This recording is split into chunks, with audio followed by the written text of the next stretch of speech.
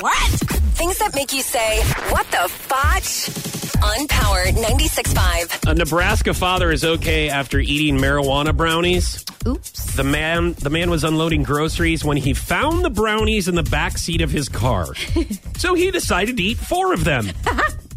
Before he started getting, well, a little trippy, a little high, the man's wife called the police and medics. When they arrived, the father, was crawling on the floor and cursing at the family cat. One of the man's children left the marijuana brownies in the back seat without telling him that they contain weed. Medics put the man to bed.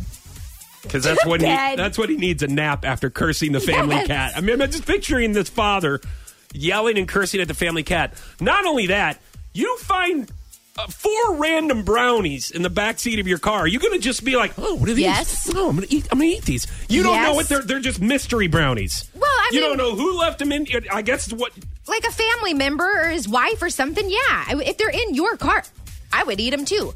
Here's the thing, though. Yeah. You know how our receptionist loves food and she'll eat, anything? We need to make these for her and set them out by the coffee pot. We do? Yes. I'm pretty sure that's illegal in Missouri. I mean, if we were in Colorado or something, that would be okay. We made them in Colorado and then we brought them back. No, you don't bring them back. Don't go over the line. Oh, you can't? You have somebody else ship them to her. Oh, okay. Okay. Okay, deal. Put somebody else's name on the package and then ship them to her. And then, I'm sure she'll try the brownies. She loves little delights in her day. Yes. And those would be a big delight.